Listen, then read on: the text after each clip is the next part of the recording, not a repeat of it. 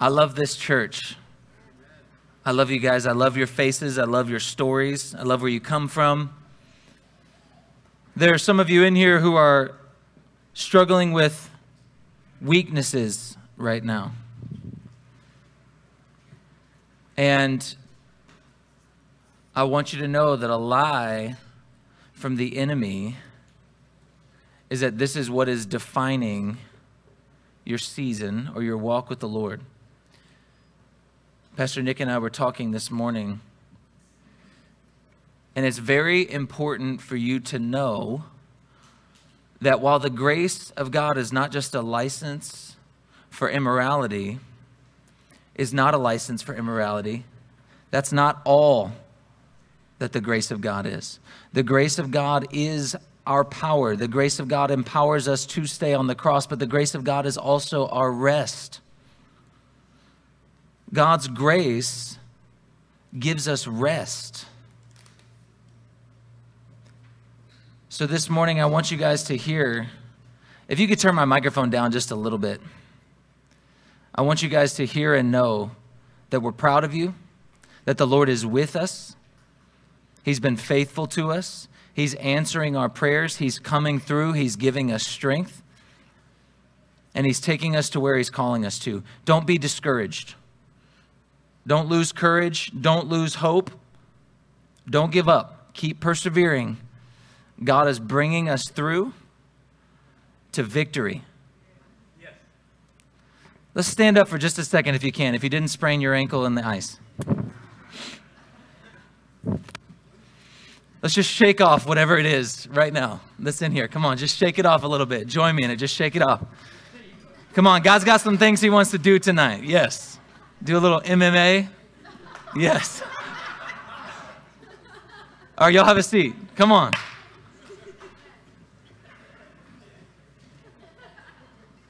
No funk right now in Jesus' name. Come on, the Spirit of God controls the atmosphere in here.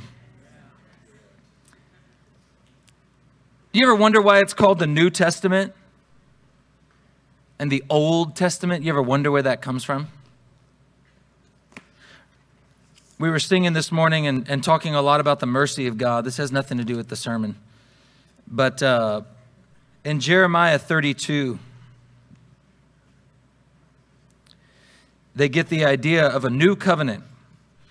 God says He's going to make a covenant where He takes away their sins and remembers their sins no more. The idea of the new covenant that has to do with Jesus taking away the sins of His people comes from Jeremiah, among other places. But he talks about the new covenant that He will make where He takes away the sins of His people. When the Lord returns, He's going to take away the sins of Israel, and all Israel will be saved. That will happen when He returns. What's that? 31? What verse in 31 are you seeing? 31. So watch this. He says in verse 31 of chapter 31, "The time is coming, declares the Lord, when I will make a new covenant with the house of Israel and with the house of Judah. It will not be like the covenant I made with their forefathers when I took them by the hand to lead them out of Egypt, because they broke my covenant, though I was a husband to them. This is the covenant I will make with the house of Israel. After that time, declares the Lord, I will put my law in their minds and write it on their hearts. I will be their God, and they will be my people. No longer will a man teach his neighbor or a man his brother, saying, know the Lord, because they will all know me, from the least of them to the greatest." The good news is that when the Lord returns, He will take away all the sins of His people, and they will all know the Lord. No one will have to learn. They will all know. Has that happened yet? All the house of Israel and Judah, do they know the Lord right now? Has He taken away all the sins of Israel, and do they all know Him without having to learn? No, that has not happened yet. But do we know the Lord, and has He taken away our sins? Then somehow we get to be included in that new covenant. We're a people who were not previously a people, but somehow we get to be brought into that covenant. That's amazing, because I'm not a blood descendant of Abraham, right? And this promise was made to the house of Israel and to the house of Judah. But we get to be included in it through Jesus, right? But we're still waiting for the fulfillment of this covenant, and he will fulfill it completely when he returns and all Israel is saved. That's where the idea of the new covenant comes from, or New Testament. So when you think of New Testament, remember Jeremiah 31. He also talks about what he'll do in 32 and 33 as well. So if you want a refresher on New Testament or New Covenant, go and look. The promise was originally made to the people that he began with in the unconditional covenant that he made with Abraham. Do y'all remember that? He put Abraham to sleep, and then he himself moved as a flaming torch through the animals that were cut in half. He made a covenant with Abraham, but he put Abraham to sleep while he was making that covenant with him. And so he made it unconditionally, meaning no matter what Abraham did, that covenant would last forever.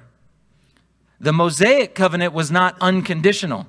That was where he gave the law. The Mosaic covenant was, if you do this, then I will do this, and gave them the terms to stay and remain in the land that he had given them. The Davidic covenant that he gave had to do with the Messiah who would come and would rule over all the people, and it would come through the line of David. That was a promise that was given to David, right? And so when we think about the new covenant, we get to be included there. But that new covenant is still made with the original people. Why is that important? Because our God is a faithful, covenant-keeping God who is able to finish what he starts, right? That's important for us to know, because if the story is, well, Israel started, but they rejected Jesus, so God did away with them and has now focused on white Gentiles, that's not as good of a news. Why? Because God tried and then he failed. He started building something but was not able to complete it. But that's not our God. Our God is able to finish building what he started. And in fact, when it's done, we'll look back and see that Jesus was the cornerstone and the capstone, the beginning and the end. The first thing that it was all built off of, and the last thing that will complete it all. And then he himself will submit to the Father so that God may be all in all. Do we see that? Okay.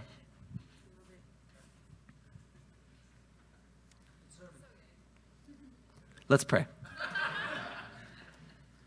Let's go to Genesis 41.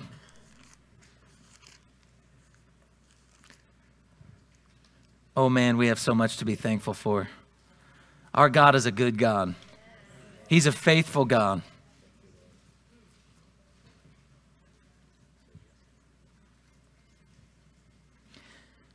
So we're going to be in Nehemiah 5 today. And we're going to be talking about what it means to display righteousness in our behavior, in the way that we treat one another, in the way that we are towards one another. This morning, when we're remembering that he forgives sins, when we're talking about his mercy and his love, when we truly grasp that down at the deepest part of who we are, it provides us with security, right? One of the things that I loved about the daddy-daughter dance was when I took my girls there, I knew that I was showing them how a man should treat them. I knew that I was showing them love. And I knew that that was providing them with security. Now, what does that security ultimately translate into? It means when someone comes along and treats them differently, they'll recognize, oh, that's not right. You should not be treating me that way. That's not the way my father treats me, right? Or when I show them how to love and be generous and be selfless, they then will model my behavior and go and be generous and selfless towards others. Right? Because they're secure in their identity. If they hear from their father and believe it at the core of who they are, when their father tells them, you are so beautiful and you're so smart and so funny. I love being around you. I love spending time with you. what they'll get in their heads and in their hearts is that I'm fun to be around. I am smart. I am beautiful. And then when someone tells them differently, they'll go, that's a lie. My dad told me I'm beautiful. My dad told me I'm smart and fun to be around. And gosh darn it, people like me. But what the Father speaks to his children becomes their frame of reference. It becomes their reality. It dictates the way that they live, the way that they behave and treat each other, the way that they see themselves. One of our problems is that we don't know what the Father says about us, or we go back and forth about whether or not we believe it's true. If we truly understood how the Father saw us, we wouldn't be afraid to step out in faith. We wouldn't get so bogged down when we fail or make mistakes or sin or mess up. We wouldn't think that any situation was hopeless. We wouldn't think that we're on our own. And we would never wonder whether or not he has plans for us that are good. If we truly knew. But our problem is we don't. So today we're going to dig a little bit into his heart. And the ultimate goal is to understand a little more how the Father feels about us, so that we can be secure in our identity. So that when we go out there and experience trials of various kinds, instead of being bogged down, confused, or distraught about it, we will actually rejoice, because we'll say, oh, my Father told me that this would happen. And then my Father said that while it's happening, this is the way that I was supposed to behave and treat other people. And then my Father said that after it's over, this is what will happen and what will be mine if I act this way during it. Security in our identity as his children, as his beloved. Because on a whole other level is what I speak over my wife. By the time that a woman becomes a wife, right, she's gone from being a girl who has listened to her daddy and her mommy, whatever they've said, and has absorbed the things that she's heard around her, and now she has grown up into a bride. What type of wife will she be? Well, that depends on how she sees herself. That depends on what truth she knows and understands and believes. Who do you think it's easier to influence about what the truth is? A little girl or a grown woman? A little girl. Her identity is still being formed. We are the bride of Christ. And yet we also are sons and daughters. We are growing up into maturity. That's the mystery. Right now, we're growing up into maturity. It's important for us to understand where we've been, where our family has been, this is the story of where our family has been. Okay, that's what this is. It's the story of where our family has been. When we can understand those things, battles that people like us have faced in the past and how the Lord has shown them his truth, we can learn from that and then fight against the lies that we believe, because how many of us in here have experienced things that are contrary to this? We've heard lies that combat the truth that we read about in here. And so we're wrestling with that. So we can go back and we can see the lies that they've believed and then what it cost them. And then we can read about the truths and then say, no, that's a lie. I'm not going to believe that anymore. I'm going to choose to believe what's true and become more and more secure in our identity. So this morning, what we're going to read about is we're going to read about the way that when we're not secure in God's provision, when we're not secure in God's plan, the way that that will flesh itself out amongst the family of God. So in Genesis 41, in verse 57, we know there's a famine in the land. It says, and all the countries came to Egypt to buy grain from Joseph because the famine was severe in all the world. Look at 42:2. So Jacob is talking to his sons, and he says, why do you keep looking at each other? He continued. I have heard that there is grain in Egypt. Go down there and buy some for us so that we may live and not die. Remember that phrase, so that we may live and not die. Look at Genesis 47. In verses 19 through 24. So everybody goes down to Egypt. And who's in charge of Egypt during this time? Joseph. So Joseph sets aside grain to be able to feed everyone. Look in verse 19. Why should we perish before your eyes, we and our land as well? Buy us and our land in exchange for food, and we with our land will be in bondage to Pharaoh. Sounds like a dangerous phrase, doesn't it? We will be in bondage to Pharaoh. But what's the alternative? Death, because they won't have food to eat. Give us seed so that we may live and not die. Did you hear that? And that the land may not become desolate. So Joseph bought all the land in Egypt for Pharaoh. The Egyptians, one and all, sold their fields because the famine was too severe for them. The land became Pharaoh's, and Joseph reduced the people to servitude from one end of Egypt to the other. However, he did not buy the land of the priests because they received regular allotment from Pharaoh and had food enough from the allotment Pharaoh gave them. This is why they did not sell their land. Joseph said to the people, now that I have bought you and your land today for Pharaoh, here is seed for you so that you can plant the ground. But when the crop comes in, give a fifth of it to Pharaoh. The other 4/5 you may keep as seed for the fields and as food for yourselves and your household and your children. So who did a fifth of the grain belong to? Pharaoh. Who did their lives belong to? Who did their fields belong to? How about their houses? Pharaoh. He had control of everything. But why was that okay in this scenario? Because then they would die if they didn't. So they sold themselves into slavery so that they could have food to eat. Let's go to Nehemiah 5. By the way, is that ideal? Having to sell yourself into slavery to have food to eat? Not ideal. Not an ideal situation.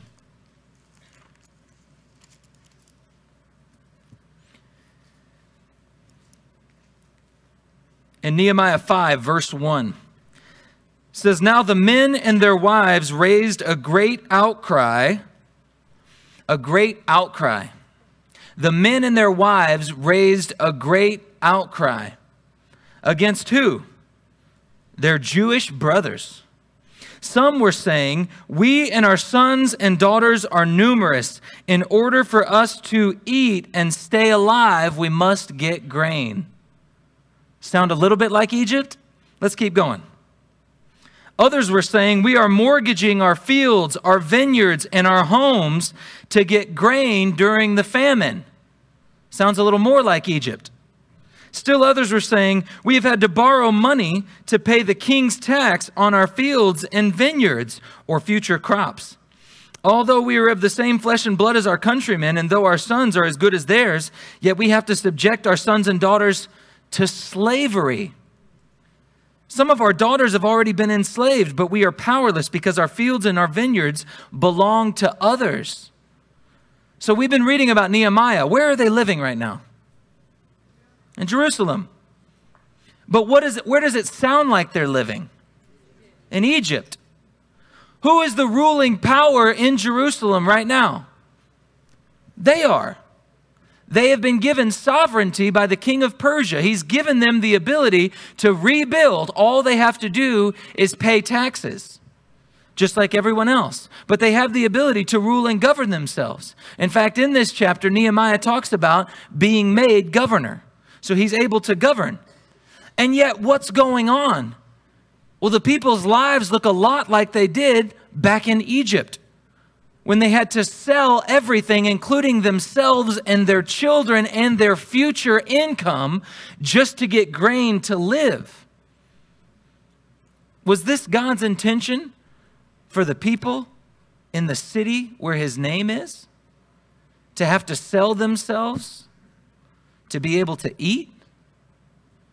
For their future crops to already be given away before they even come in?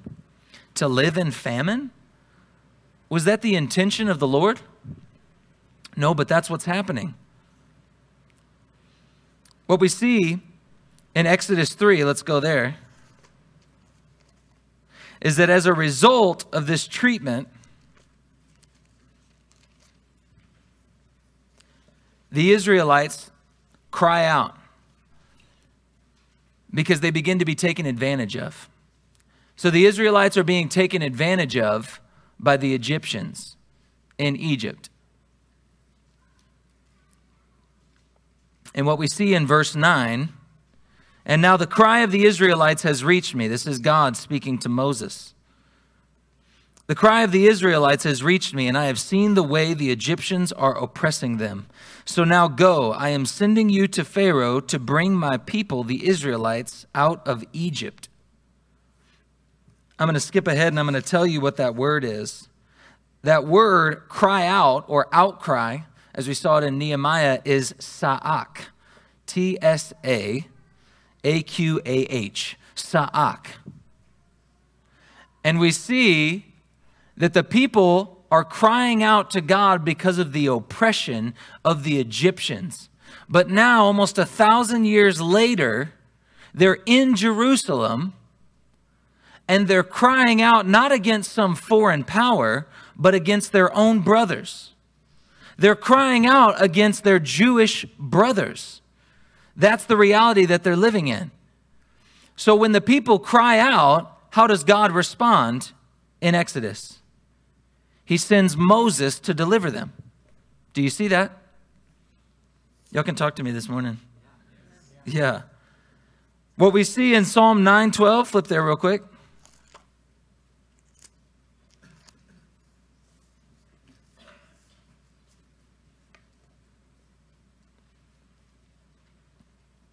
Psalm 9:12 says, "For he who avenges blood remembers. He does not ignore the sa'ak of the afflicted, or the cry of the afflicted." And so we see that the people cried out from Egypt, and the Lord heard their cry and then sent a deliverer. The people are crying out in Nehemiah 5 against their own Jewish brothers. But Psalm 9:12 says that the Lord hears the cry of the afflicted, the outcry of the afflicted. We see elsewhere this same word for cry out or outcry comes from Esau after Jacob steals his blessing, and Esau cries out. We see that when the Lord strikes down the firstborn of Egypt, that all of the Egyptians cried out. We see that this comes from a very bitter place of anguish. And there are people that are being afflicted and oppressed, and they cry out. The first time that we see this word, sa'ak, is with Sodom and Gomorrah.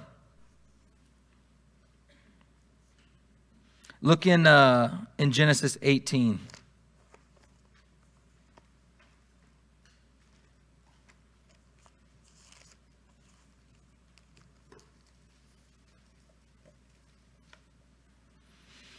In Genesis 18:20, it says, "Then the Lord said, the outcry, the sa'ak, against Sodom and Gomorrah is so great and their sin so grievous that I will go down and see if what they have done is as bad as the outcry that has reached me. If not, I will know." So we see this word used twice here. When we think of Sodom and Gomorrah, we have certain sins that we usually attribute to those cities. And so when you're thinking about the outcry that has gone out to the Lord, that's causing him to send angels to come and inspect if it really is as bad as the cry that he's hearing. We don't actually see until Ezekiel 16. I know we're doing a lot of turning. Y'all bear with me here. Go to Ezekiel 16 and look at this. We don't find out what the outcry was about until we get to Ezekiel 16:49.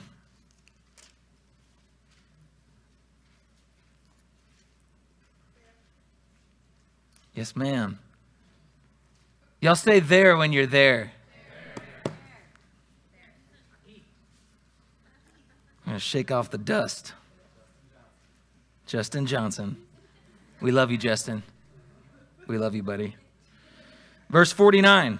"Now this was the sin of your sister Sodom. She and her daughters were arrogant, overfed, and unconcerned. They did not help the poor and needy." So we see that Sodom and Gomorrah was afflicting the poor and needy. Once again, we see the Lord does not ignore the cry of the afflicted. But what's so scary about what we read in Nehemiah 5 We understand the idea of being afflicted and oppressed from the outside. But what do we do when the affliction and the oppression is coming from among us? This is our refuge, right? This is the family of God. When we come in here, this is where we should be safe. When we gather together, we're safe. We're among brothers and sisters. This is our family. But what do you do when the oppression and the affliction is coming from within the family? There are people that are being afflicted. We're going to jump around the message here. I'm just going to abandon all structure right now. There are people in church that are afflicted right now.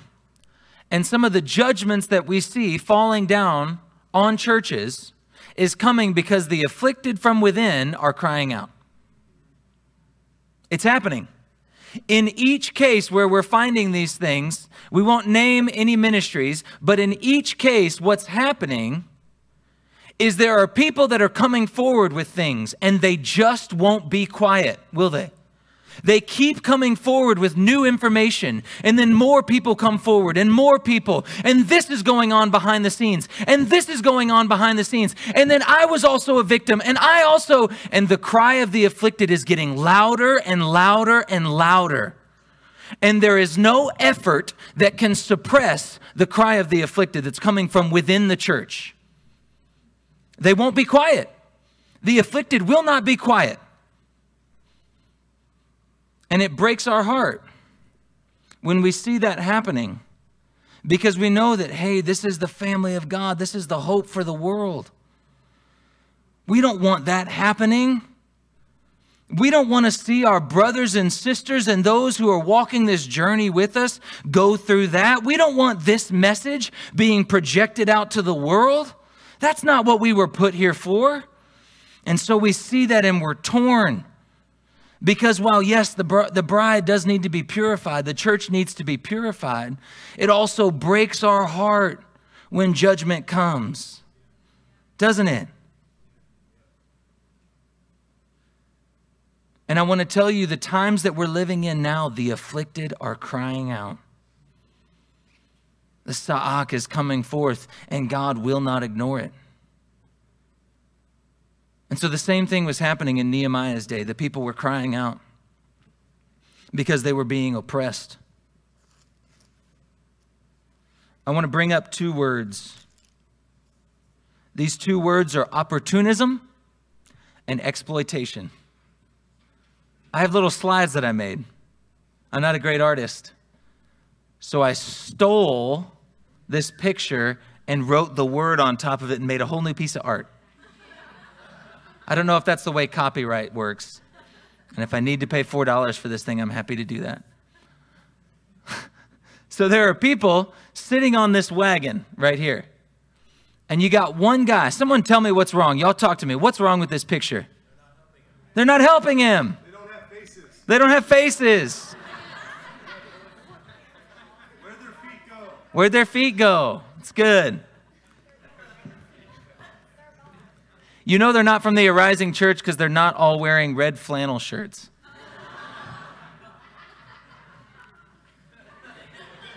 Plus, do you know what that would look like if that was here? There'd be 5 people dragging a cart. That's what it would be.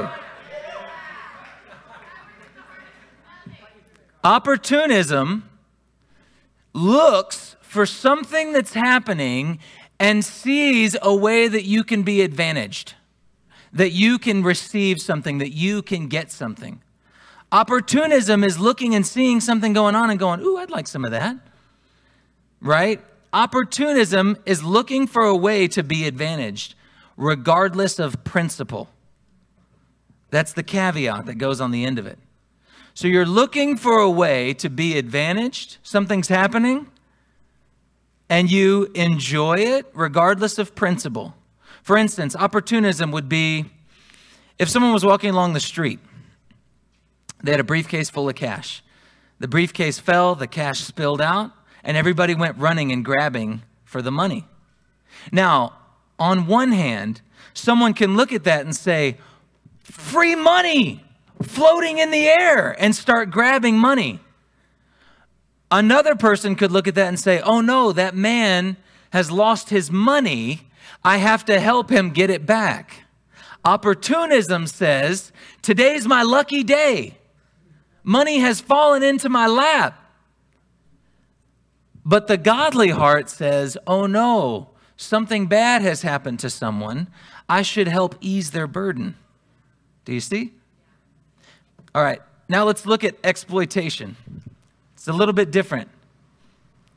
So you see, these are children, and they're building bricks. So children can't fend for themselves.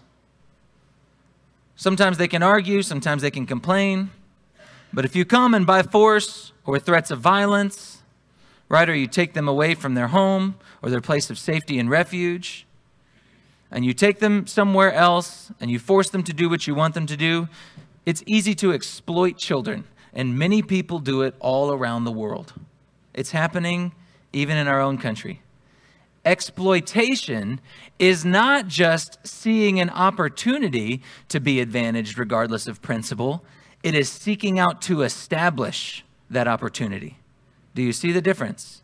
Opportunism is, here's this thing that's happening in front of me. I think I'll take advantage of it.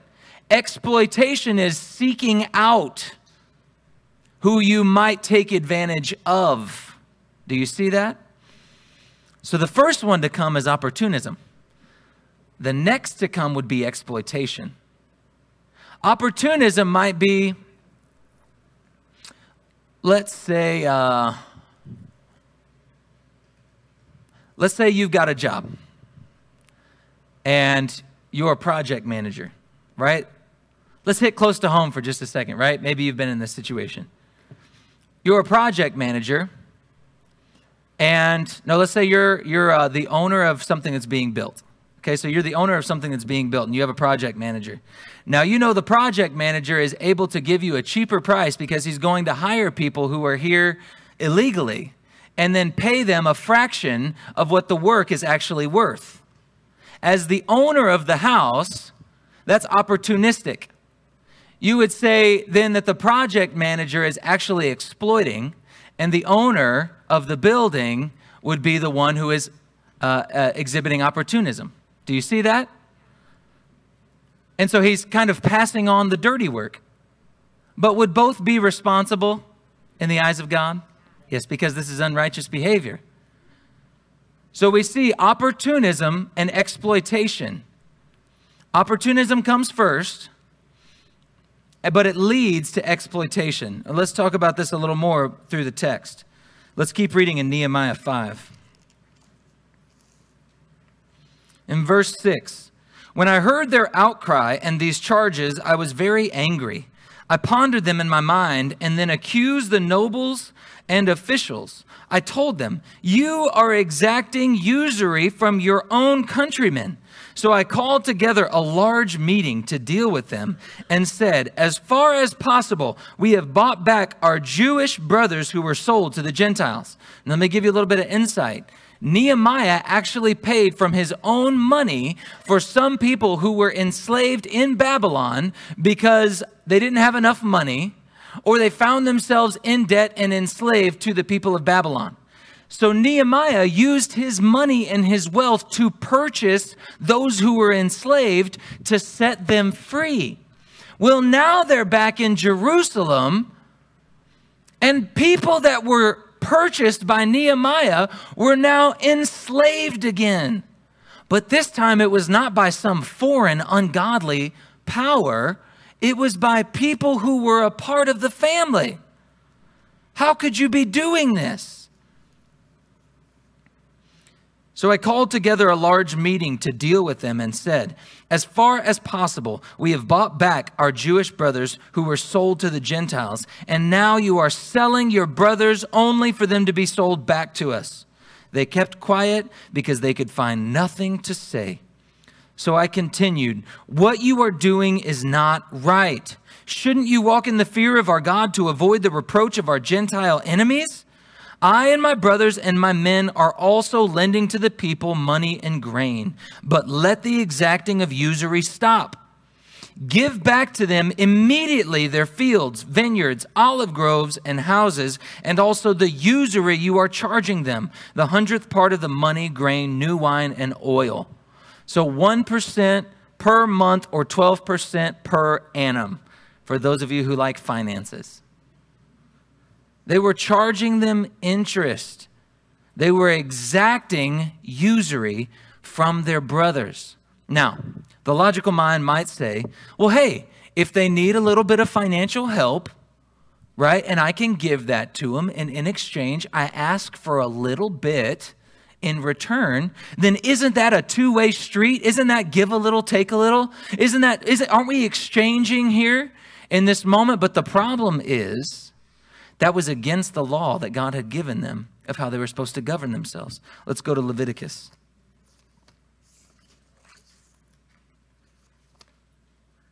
Leviticus 25.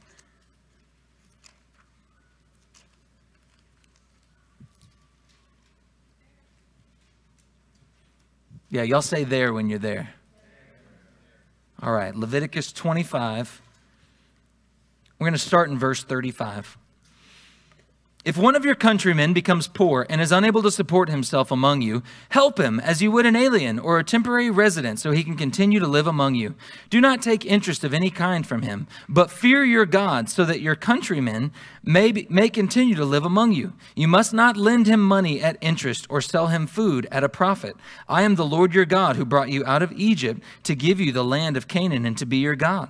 If one of your countrymen becomes poor among you and sells himself to you, do not make him work as a slave. He is to be treated as a hired worker or a temporary resident among you. He is to work for you until the year of Jubilee.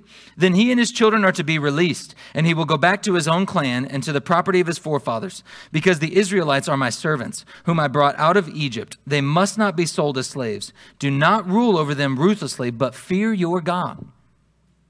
Nehemiah, up until this point, haven't we seen that he's been a rule follower? Haven't we seen that Nehemiah has literally let the word of God dictate what the next move should be over the last several weeks? So once again, Nehemiah finds himself in a position where the people are not doing what the word of God says. And so he uses as his standard the word of God to help correct them properly. Now, why is this so important?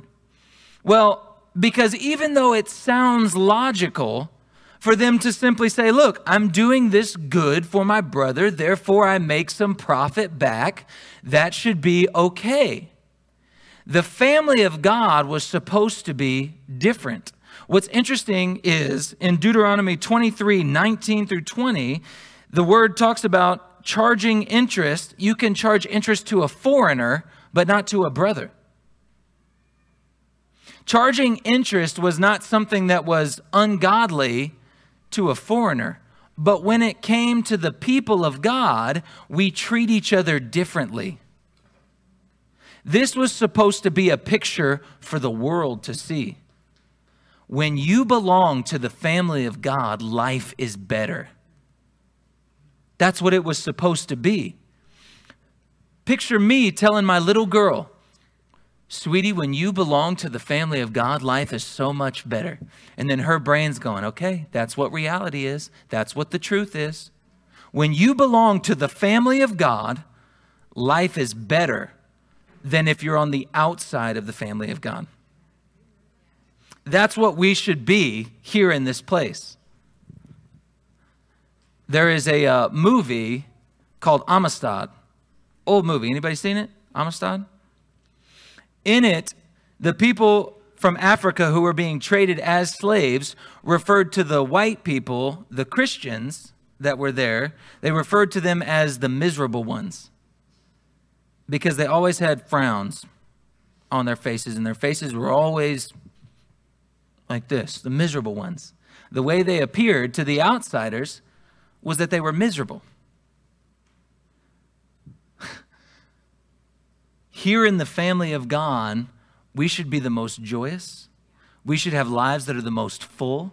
We should be taking care of each other better than anyone else takes care of each other. There should be no poor or needy among us. Everyone should be taken care of. There should be no needs that go unmet here in the family of God. It's supposed to be different than our relationships with people outside the family of God. This is the reality. Picture us all as little children, and our Father is telling us this. Hey, in my family, this is the way we do things. This is the way we treat each other in my family. This is your identity. You should have security when you come into the family of God. You should feel secure. You should know that these people protect you. These people fight for you. These people look out for you. They encourage you. They build you up according to your needs here in the body, here in the family. Am I tracking? Yeah. I think Mike would say, I'm preaching better than y'all are amening right now. Come on. Opportunism, the taking of opportunities as and when they arise, regardless of planning or principle. Exploitation, the action or fact of treating someone unfairly in order to benefit from their work. In this family, there should be no opportunism and absolutely no exploitation. We don't take advantage of each other here in this family, in the family of God. We don't take advantage of each other here. When we see that someone is hurting, or when we see that someone is desperate or in need, we help them. We actually disadvantage ourselves to bring them up. What does this mean? This means, here, Lily, come here real quick. So Lily, stand at the bottom. Stand at the bottom, step right here. So now let's say that this is my position in life. Let's pretend that what this is I actually have excess. Let's say that I have more than what I need each day. Now in America, sometimes we can forget how to actually gauge what we need. It's hard for us to understand, well, what do I actually need? Because sometimes I need Starbucks. Does that count? I don't know. It's hard for us to gauge our needs because we can be detached from them, right? Let's say that Lily doesn't have what she needs, and I have excess. What I typically do is I look at my excess and then I think about how to spend it on myself to better myself or to give myself more comfort. Don't I? That's what I do. Y'all are being mean to me. It's what we do. We'll spend our excess on ourselves to continue bettering ourselves. And so Lily may be standing here, but I'm actually working, and here's my goal. My goals in life don't have anything to do with her. But here in this country, so often I'm looking for a way to do this, aren't I? And then what I'll say is, Lily, buy my book and I'll tell you how to get to the top of the stool, of your own stool, won't I? This is what we do.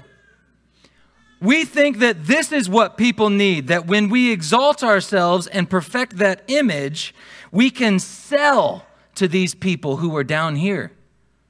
And then what little she does have, Lily can pay me. And in reality, there's no stool. This doesn't actually work for her because she's completely different, right? And so what I'm selling her doesn't actually work. But at least I got her money while she was desperate. Exploitation. Do you see that? Opportunistic exploitation. Do you see that? Whereas the kingdom of God is built this way. What I might say is, here, Lil, come on. Yes.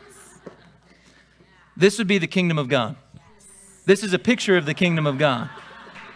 Do you see? Doesn't that make her so happy? All right, I'm down.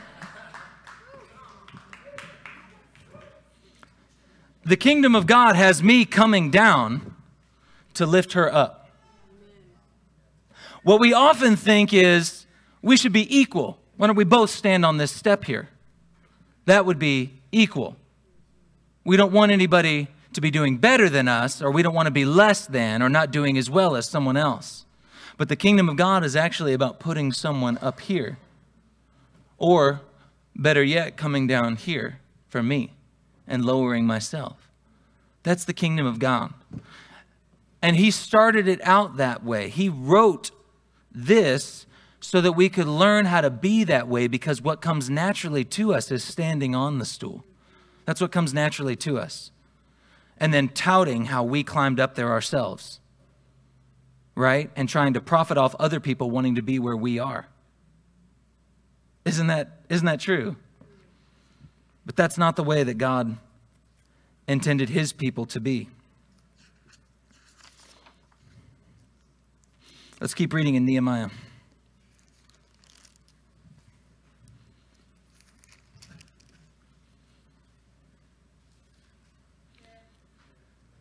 Amen. So they said, okay, we'll give it back. This is verse 12. And we will not demand anything more from them. We will do as you say.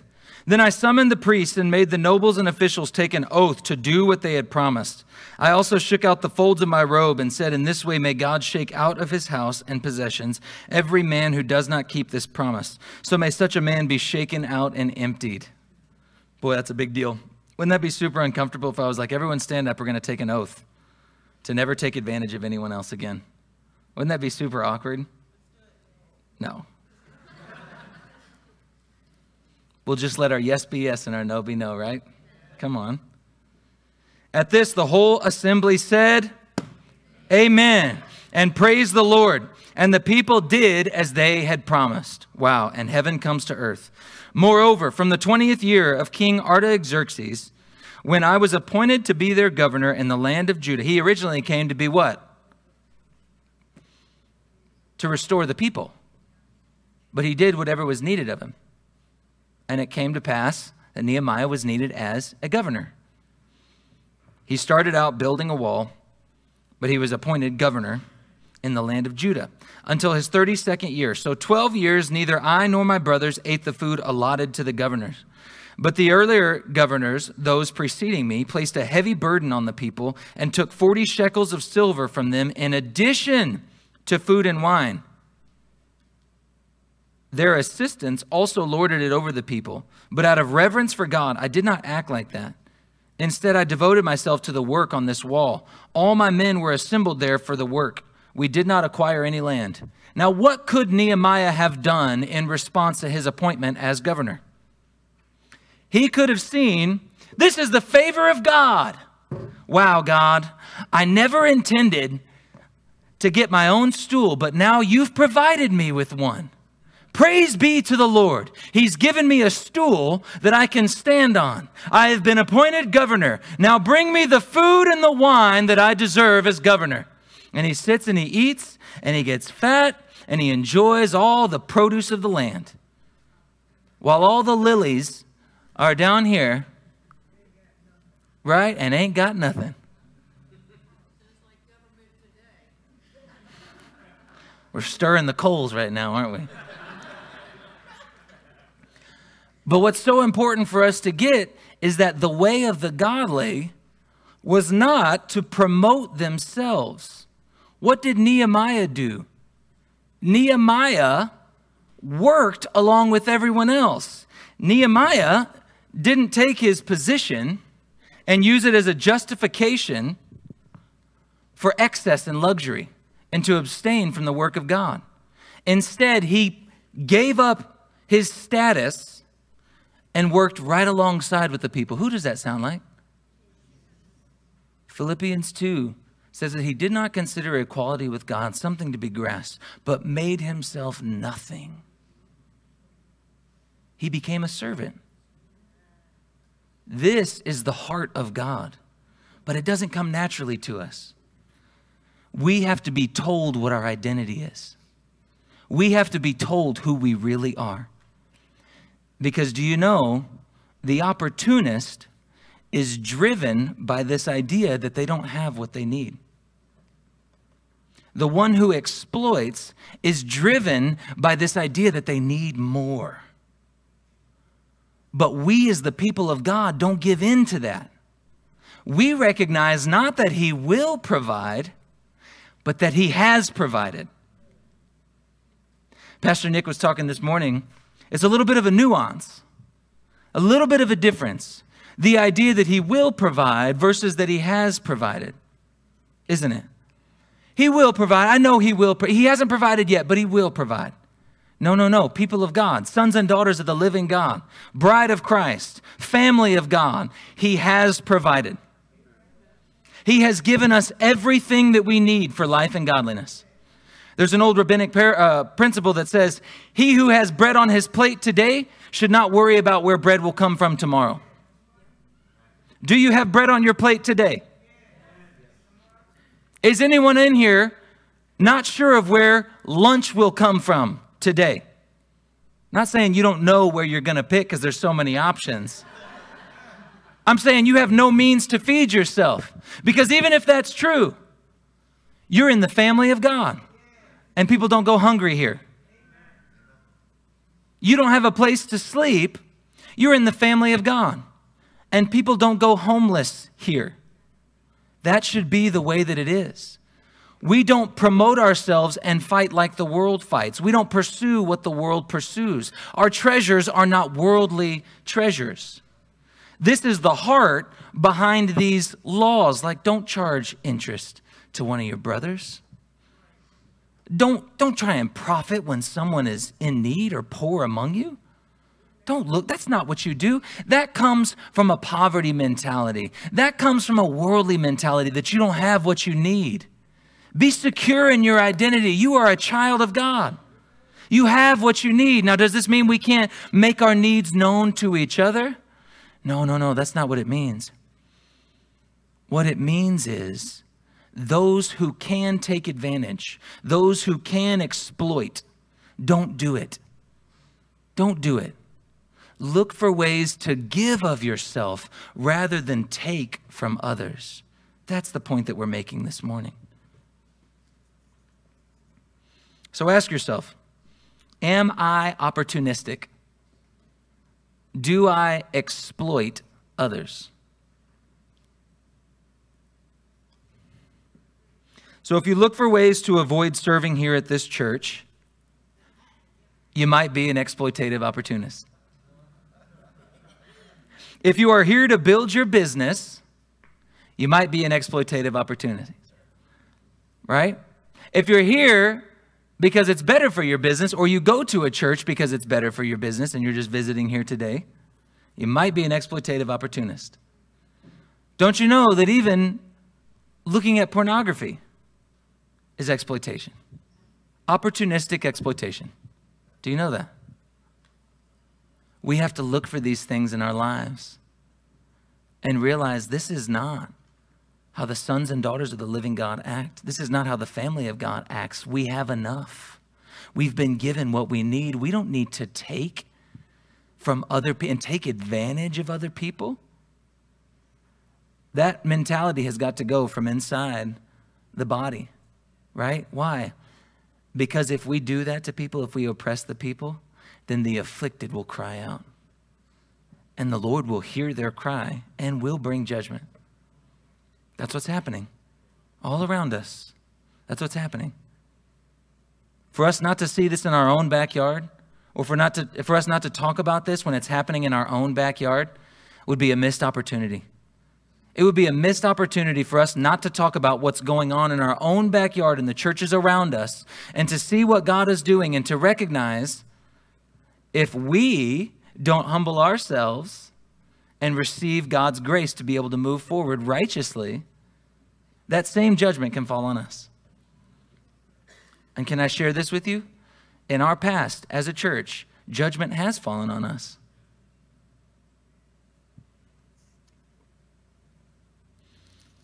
So there's a word called tzedakah. You guys have heard us talk about it, right? Can you throw that word on the screen? While she's throwing that word on the screen, he is throwing that word, very much he. Please turn to Luke 3.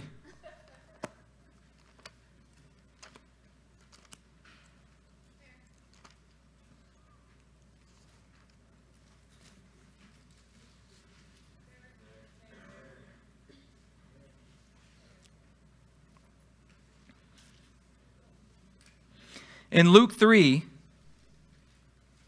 in verse 10, John the Baptist is preparing the way. And he is talking to people, because he's got something to say. You see the word Zedek up on the screen? Righteous behavior. When we think of righteousness, righteousness is something that we receive from Christ when we choose by faith to believe in what was given to us by grace. Okay? We're saved by grace through faith, and we are credited with his righteousness. Now that we receive righteousness, we go and promote righteousness in the earth. That is the way that we repair the earth. That's the way that we bring the kingdom of God to this earth. In Luke 3, John the Baptist is talking to people about how to bring righteousness to the earth in their daily lives. So the people say in verse 10, "What should we do then?"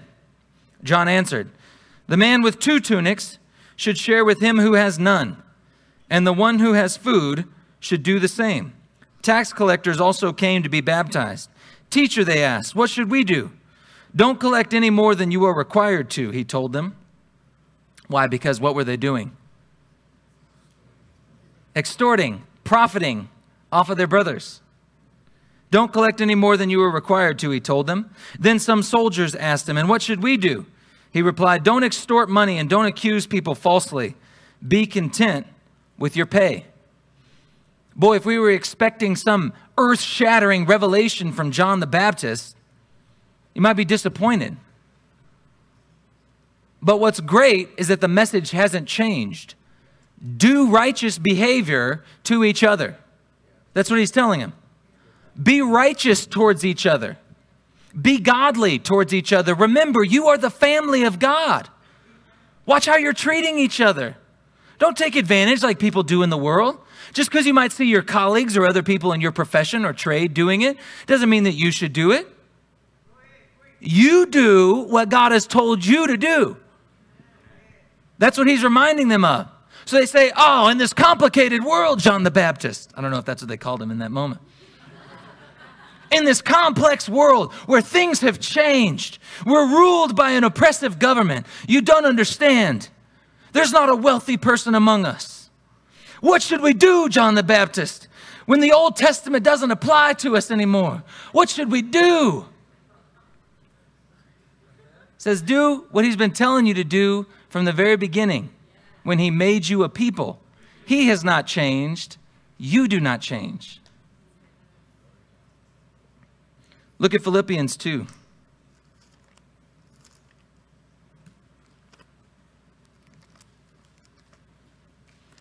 How y'all feeling? We together?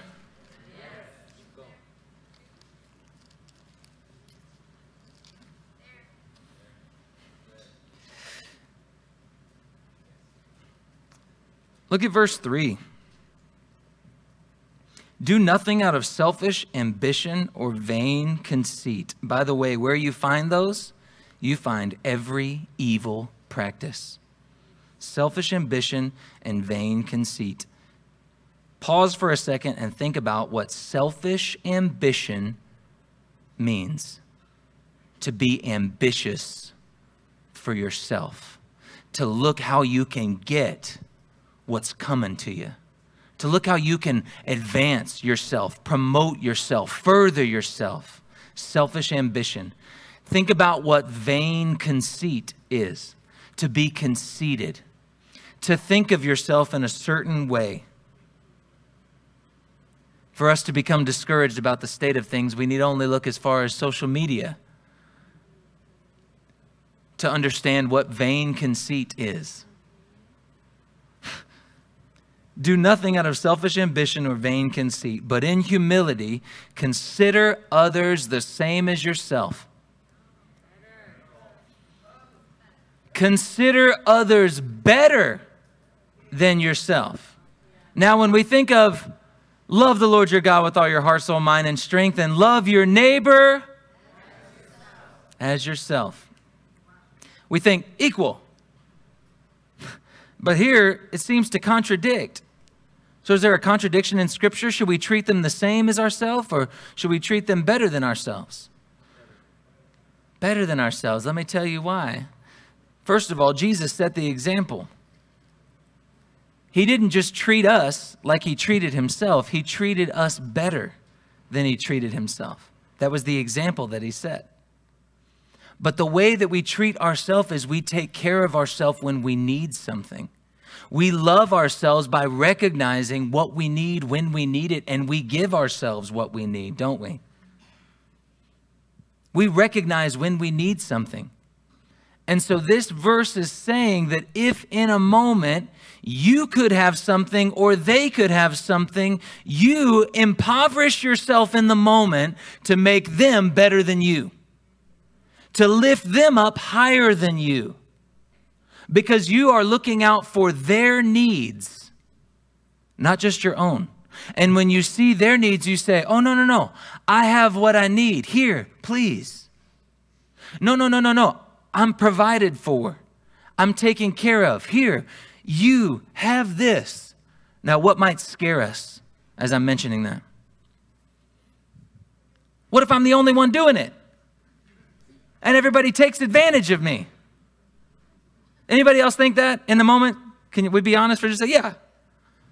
What if people take advantage of me? That's fear. Jesus didn't let fear rule over him. He obeyed the will of the Father all the way to the cross, even unto death. That's what this passage is about. He didn't give way to fear. He was obedient unto death, even death where he was falsely accused, treated as a criminal. He wasn't afraid. He entrusted himself to the one who could save him completely. We have to do the same. That's our mentality. Each of you should look not only to your own interests, but also to the interests of others. So how can we do this? We've been hitting a lot of practical things today. I want to hit just a few more. Don't assume that your time, money, energy, thoughts, and opinions are more valuable than your neighbors. Let me say that one more time. Don't assume that your time, money, energy, thoughts, and opinions are more valuable than your neighbors. I'm thinking right now, I assume that my time is more valuable than Nick's when I show up 5 minutes late to our meeting. I'm serious. For me, that's putting my own interests above his. That's looking out for myself and not considering him. I want to correct that. Nick, forgive me. Amen. This is the way that the family of God treats each other. When making a decision, consider not only how that decision will affect your own interests, but also how it will affect the interests of others. So are you opportunistic? When you walk into an event or a meeting or a gathering, do you ever give thought to the setup that went into that meeting, into that gathering? Do you give thought to the chairs that got set up? Do you give thought to the cost of the coffee or the toilet paper? Do you give thought to the wear and tear that those meetings or gatherings take on the place? When you leave, do you give thought to how it will get cleaned up? Do you give thought to whether or not they have creamer the next morning for coffee?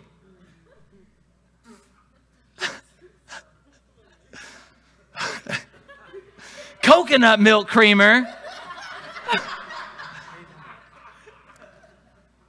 It's our attitude when we're together. Do we give thought to what it takes for someone to do what God is calling them to do? Do we give thought to how we can refresh others? Do you regularly give thought? How can I lift my brother or sister up right now? How can I put them on better footing than even me? How can I put them in a better situation than even I'm in? And lift them up and make them even better. Lord, show me how to do that. We were going to go off on different tangents today, and we were going to talk about slavery now and slavery then, and the way that that was exploitation of the worst kind. We were going to talk about the ways that our country has even been affected to this day off of the backs of those we exploited. We were going to talk about opportunism in all its different forms all around the world. I think it's better if we just start here. That might be too much for us today. But if we can get this right, if we won't be opportunistic or exploitative in this place, or seek to take advantage of others, but instead consider others' interests above our own, then we will be like Nehemiah, like Jesus. Let's finish up Nehemiah.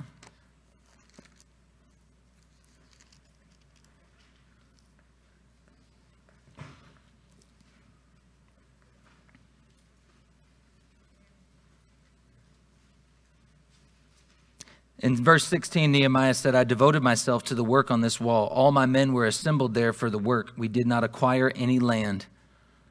His goal wasn't to be there to be comforted. His goal was to restore the people of God. Furthermore, 150 Jews and officials ate at my table, as well as those who came to us from the surrounding nations. Their fellowship with the body budget was high. They had a lot of eating out that they did. Each day, 1 ox, 6 choice sheep, and some poultry were prepared for me, and every 10 days an abundant supply of wine of all kinds. In spite of all this, I never demanded the food allotted to the governor, because the demands were heavy on these people. Remember me with favor, O my God, for all I have done for those people. Nehemiah reminds us in the end, he's like, I'm not looking for any promotion among the people. I'm not looking for praise among the people. I'm saying, God, you alone. That's who I'm looking to. Would you remember me with favor for all that I've done for these people? We don't serve in here each other or take care of each other and then over time build up resentment because it's not being reciprocated. We serve to the point of death saying, Lord, I'm entrusting myself to you. That's where we can fall short. We all can get excited and be like, all right, we all in agreement? Everybody? We're all going to do this, right? I'm not going to go out there and start serving all of y'all and then everybody's going to bail on me. I'm going to be the only one taking care of people. No. You determine in your heart, wait a second, this is the way of the family of God of which I am a part. I am secure in my identity. Therefore, I will serve without expecting anything in return, because that's what the Lord has done for me, and I am doing it as unto him. As we each take that attitude, watch as heaven comes to earth. Watch as the people outside the family go, hey, can I be a part? You guys have room for me? You think I could come? Maybe I could come and be a part? Of course. I don't need to turn evangelism into a sales pitch when the reality of the family of God is so beautiful that people on the outside are longing to come in and be a part. That's what we're fighting for in here. Guys, we're doing a good job. Y'all are doing a good job. Y'all love each other genuinely. And the grace of God is on this church. We're living by faith. This is living by faith. Is it not? To look after someone else's interest above your own, is that not living by faith? That's an adventure. Try it and you'll see what I mean.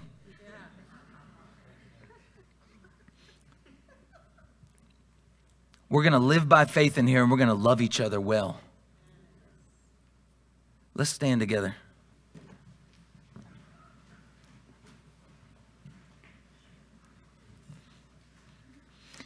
I want you to take a moment in this silence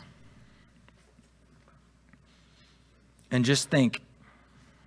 Ask the Lord, Lord, have I been opportunistic here?